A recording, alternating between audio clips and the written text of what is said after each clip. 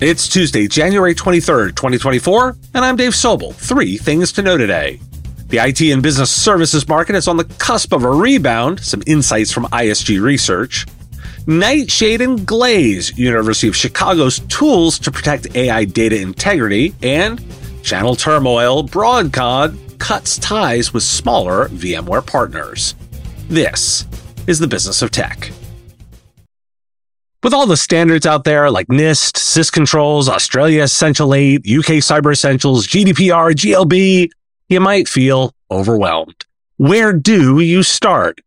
Gerard Joswick, Senior Director of Legal and Compliance and Skykick's Data Privacy Officer, will share the dynamic landscape of cybersecurity standards, trends that have emerged, and how they've reshaped organizations' approach to regulatory adherence and risk management. You'll get a basic understanding of key cybersecurity and privacy standards in various geographies to help you assess the security and data protection needs of your customers. This will help streamline your practice and increase customer loyalty. Oh, and there's even a drawing for a free gift card. January 25th, 3 times across 3 time zones, and link to register in the show notes. Global spending on IT and business services was down slightly in Q4, but there are signs of a possible market rebound, per ISG Research. The combined market ACV in Q4 was $23.4 billion, down 3% from the prior year. Managed services ACV remained flat, while X as a service declined 6%. However, ISG forecasts 15% growth for X as a service and 4.25% growth for managed services in 2024. The market may have bottomed out and is expected to rise due to cooling inflation and planned interest rate cuts. AI technology and application modernization projects are also expected to positively impact technology spending in the coming years. And couple that with some Forrester data, global tech spending is expected to increase by 5.3% this year, driven by higher investment in software and IT services, including generative artificial intelligence.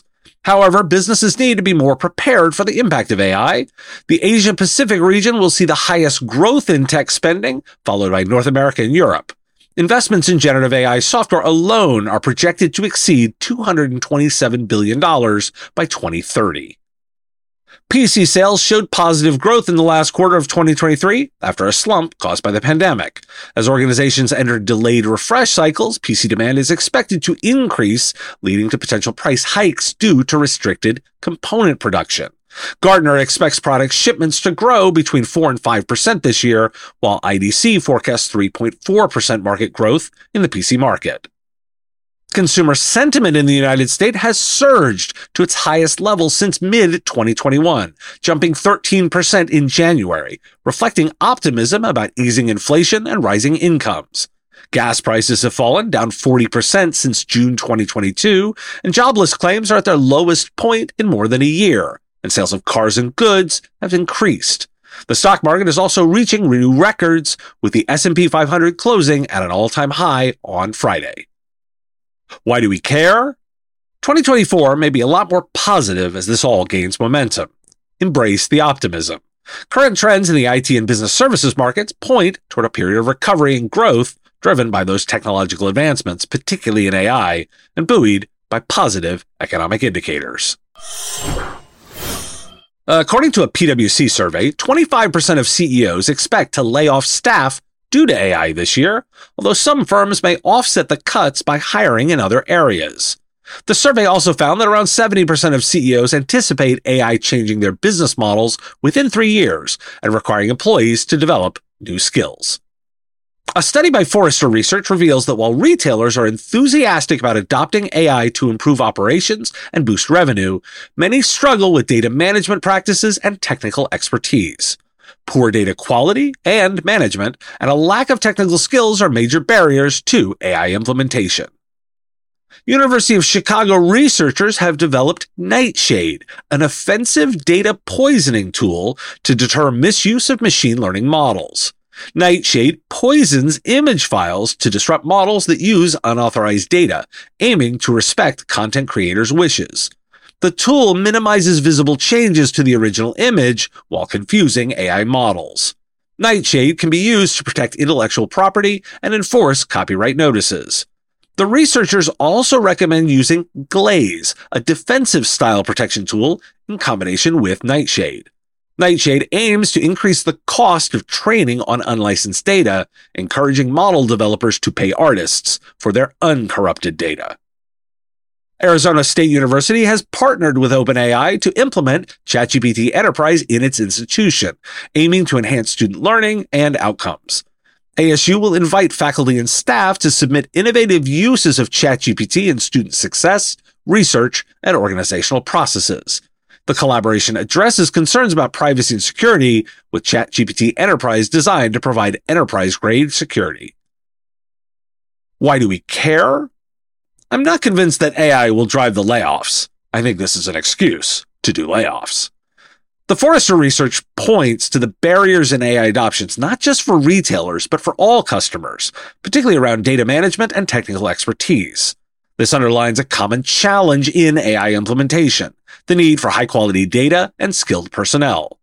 Customers need to invest in data infrastructure, governance, and education to capitalize on AI's potential fully, and that's the opportunity. Which could look like what ASU is doing, integrating AI to enhance learning and organizational processes. Consider it this way. ASU is embracing the technology while other competitors are waiting or pushing back. You and your customers will make your own decisions here. I wasn't aware of the shifts over at VMware since the Broadcom acquisition, so I'm noting an article in Channel Futures. Broadcom's acquisition of VMware has left many VMware partners stranded as Broadcom turns its back on them. Smaller companies are supporting these partners and providing safety nets for the channel and end users. The remaining partners who generate less than $500,000 in annual VMware revenue may not receive invitations to join the Broadcom Advantage Partner Program. This move by Broadcom to focus on its top 2,000 customers and cut off smaller partners has created turmoil in the channel.